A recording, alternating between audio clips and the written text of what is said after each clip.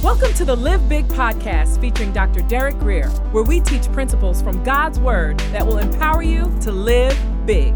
For more information, visit derekgrier.com. Here's Dr. Grier. Oh, woman, great is your faith. In other words, this is what I wanted from you. Now, I can't have the Gentiles having this touchy-feely faith. I need you to have a faith that perseveres through until you get what you need from me. In spite of apparent differences and cultural barriers, that you get past that in spite of what people say about you, think about you. The bottom line is you're going to get what you need. Then it said, be it done for you as you what? Desire. Sometimes this is what it takes to get what you need from God. You know, as far as I'm concerned, you could call me what you want to. I'm going to get what I want and what I need from God. Then the TV, it got all types of names for people like you and I. But call me what you want. Christ is answering my prayer. Yeah, my baby boys are being delivered and set free. Come on. Come on. And her daughter was healed instantly. You want to know how to get the devil out of our families? Toughen up. Deal with the hurdles. Deal with the barriers. Deal with things that are uncomfortable and convenient. Do what you got to do in order to get what you need for your baby girls and your baby boys. 1 Kings 19:19. Elisha passed by him, cast his cloak upon him, and Elisha got mad and said, that's no way to talk to me. That's no way to handle me. I'm going to run you over with this ox. Is that what he said? No. Let me tell you something. 90% of the people that God has used as senior leaders in my life, I didn't like them at first. The first meeting was rough. Why? Because God wanted to see how bad I wanted it. And love doesn't begin until there's a disagreement. Love isn't really an issue when everybody's doing just what feels right and seems right.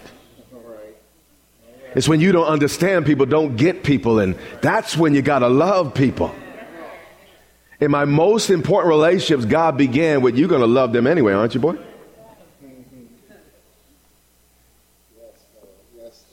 I'm talking serious stuff, though, you know. Is this too much? Elisha responded to Elijah, who just threw his coat at him, by leaving his oxen and running after Elijah. This is why sometimes we miss our blessings. Because the opportunity didn't come in a little neat package wrapped up with a bow. It didn't have a little cute name thing on it and it wasn't smelling like perfume. We miss it because we're too sensitive.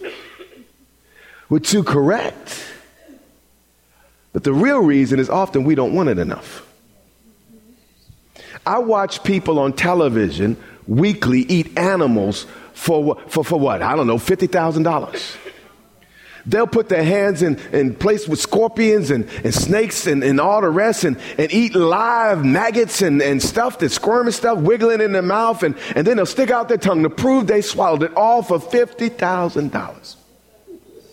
But those same people let the AC be a little cold in church. Let our mics not be, hooked up just right. Let one of the screens go. You hear what I'm saying?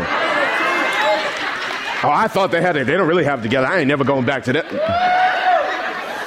Let one of our ushers have a bad day. Come on. Or let somebody tell them where to sit. Oh, God.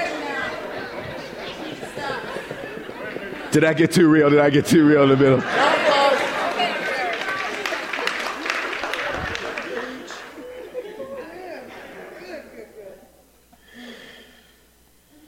He left the oxen and ran after Elijah. See, we want God to constantly run after us instead of us running after God. And then Elisha found Elijah and he says this, let me. Instead of Elisha acting like he was doing God a favor by answering his calling, he asked for permission. Wow.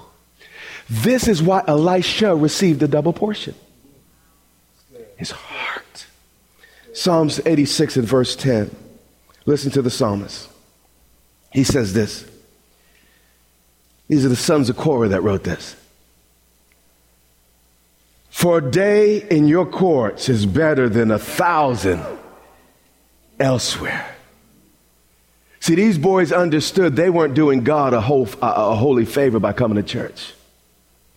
He's saying, listen, Lord, I'd rather be a doorkeeper, an usher in the house of my God than to dwell in the tents of the what? Wicked. Still love me this morning, but some folks, I'm ushering. Does God know who I am? Really?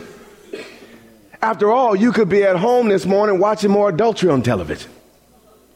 Watching more people lie, get murdered, steal, cheat. You can watch little youngsters sucking on each other's blood and all the vampire. Man, you're really sacrificing for God. Getting quiet in this church. And people have this martyrdom complex. Oh, I'm suffering for Jesus. Really?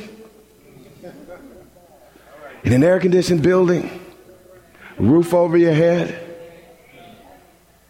Okay, you're in the parking lot. I'm with you, and I'm excited about that, and God will reward you for that. But guess what? After you come out of the parking lot, you get into a warm car.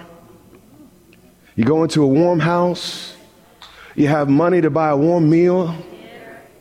Sometimes you have to put things in its proper perspective. It's good. It's good. 1 Kings 19:19.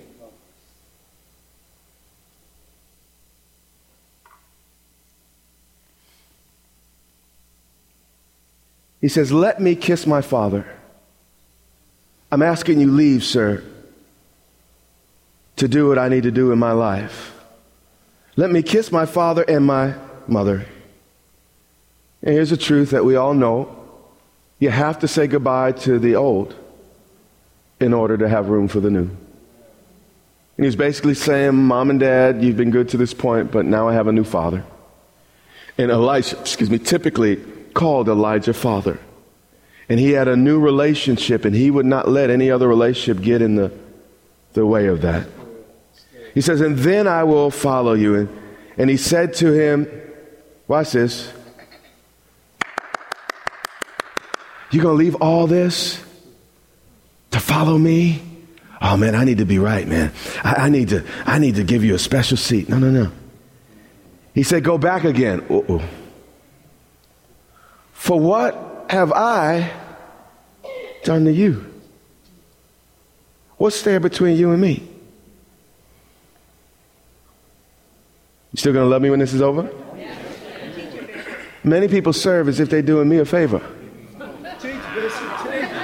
I'm doing Bishop a personal favor.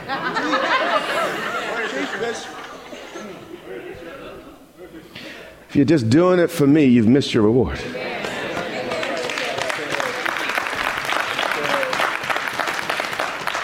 You do it for God who sees, God who keeps record, God who rewards and keeps score.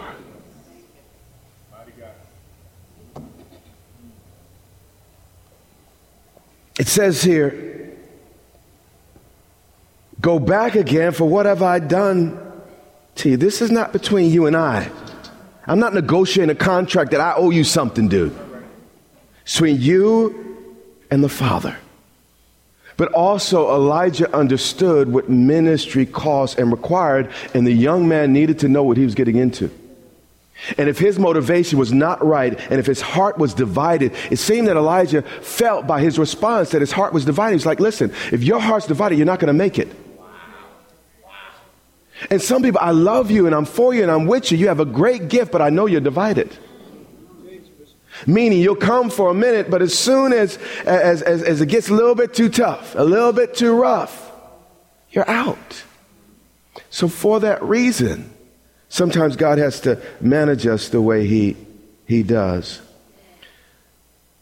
Scripture says he returned from following him to go kiss mom and dad. But watch this. He embraced the prophet's rebuke. He didn't say, oh, that's too much. No. He took the yoke of oxen and sacrificed them and boiled their flesh with the yokes of oxen. He immediately went home to burn his bridges. He was saying, I will not be divided. I will not have anything in my life that pulls and grates against the call of God. Man, when I set my hand to the plow, I will not look back. Elijah, I'm with you. And matter of fact, you see, you got to understand what he's doing here. These are oxen. The oxen are very, very expensive. And this was an agricultural society, and it wasn't a lot of wealth. I mean, people were poor, and it was costly to give up oxen. It would be like a farmer today saying, you know what? I'm leaving the farm, and not only am I going to leave. Elijah, you say you want me to come into the ministry to go work in the office? Okay, here's what I'm going to do. I'm going to take my sledgehammer. You know what I'll do? I'm going to take my tractors and I'm going to jump in them, put a brick on the pedal and run them off the cliff and watch them crash. Not to one, but two. He's burning the bridges saying, listen, I'm all in. I can't go back. You hear does anyone hear what I am saying? Some of you in here, y'all need to take some names out of your little phone. When I got saved, one of the earliest things I had to do, if I was serious, I had to get rid of, we had black books back there. I had to get rid of my black book. I had to let it go. There's some places you can never return to. There's some words you should never say again.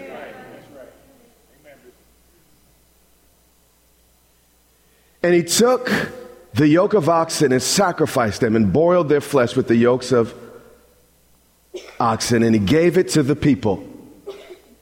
You see a pastor's heart here.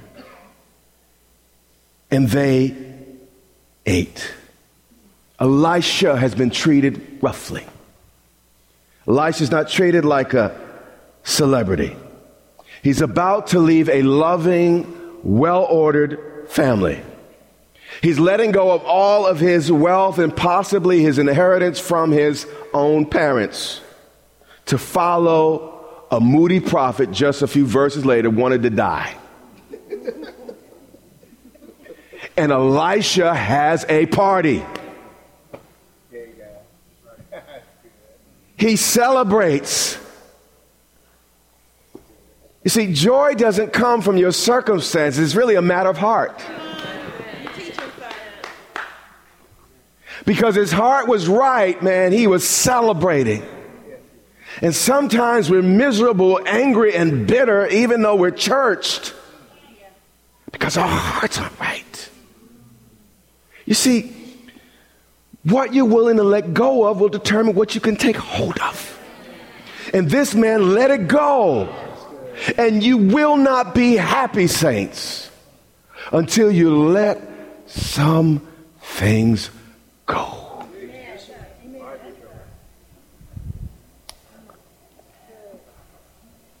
Then he arose and went after Elijah.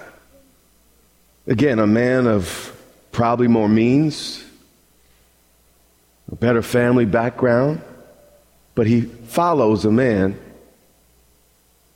from a lesser beginning. And then it says, and assisted him.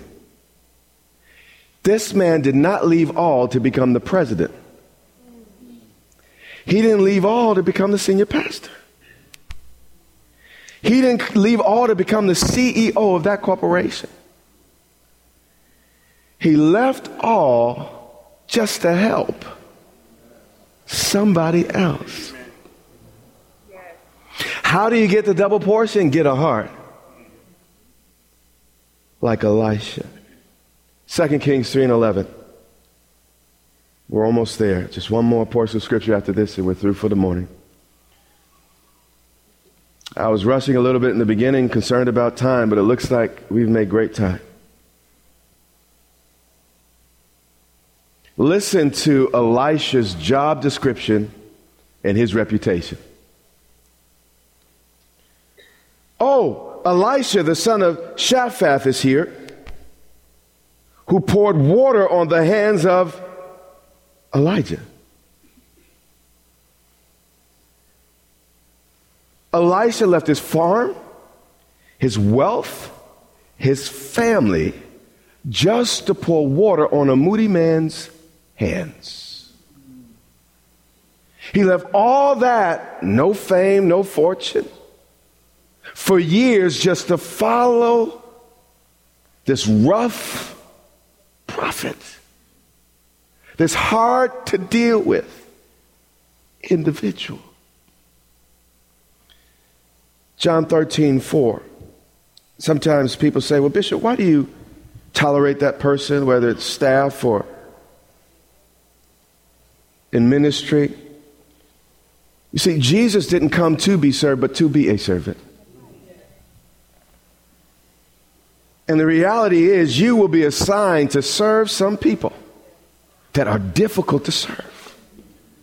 There are some people that lead things here that, man, they're difficult to work with, but I believe it's a God assignment. And last I checked, I'm not God.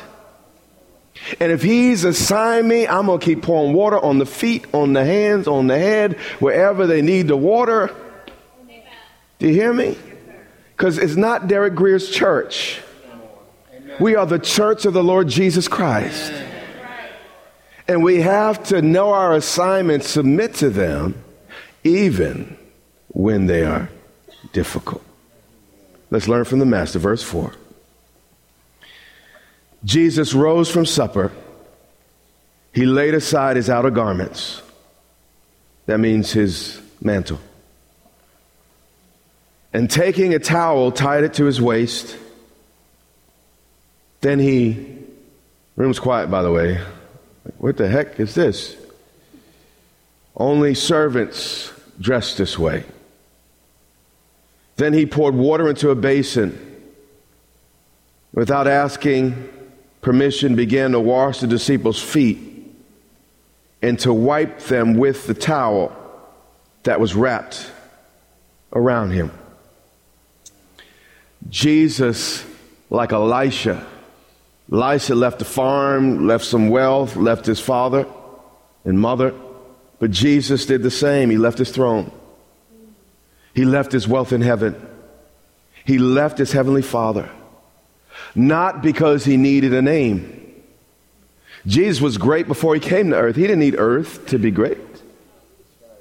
He was Lord of all before we knew it. He left all that to pour water on Peter's feet, John's feet, even Judas's feet. You check that out? Oh, I can't love them because I know that. You hear me? And that's some of the toughest things. I've had moments in my ministry that God has shown me a person's heart and I knew what they were going to do and God said, promote them. It's like, really? It's like, yeah. You see, Jesus washed the feet. It was even of people who will personally break his heart. And if everything's personal, all about you and your feelings, you'll never have the Judas. If you don't have a Judas, you won't go to your cross. And God will assign you certain Judases in your life. People hard to deal with, work with, got demons. Come on. All because you need to die. And there are areas in my life I still need to die. So when I see Judas, it's just a reminder, oh God, there's a cross in front of me, but Lord, there's going to be resurrection on the other side. I'm going to get up from this thing stronger and better. But this is God's way. If you become too big to serve, you've become bigger than Jesus. Because Jesus got down on his knees and wash smelly, dirty feet. Verse 8, let's skip. Peter said to him, he said, man, this is unthinkable. And I understand Peter's heart. You shall never do something so menial for me. You also see his pride. We are never to become too big, on the other hand, to be served. And sometimes it's our pride that won't permit us to receive certain gifts. Sometimes it's our pride that won't let us sit down and be served. Peter said, you shall never wash my feet. Jesus looked at him. There you go again, Peter. He said, boy, if I don't wash you, you have no share. He said, I will kick you out of this church. Did you catch that? Not because Peter had a Roman eye. He said, I will kick you out if you don't let me serve you. Do you see his heart? It wasn't because Peter had some sins in his life. It's because he wouldn't let God serve him.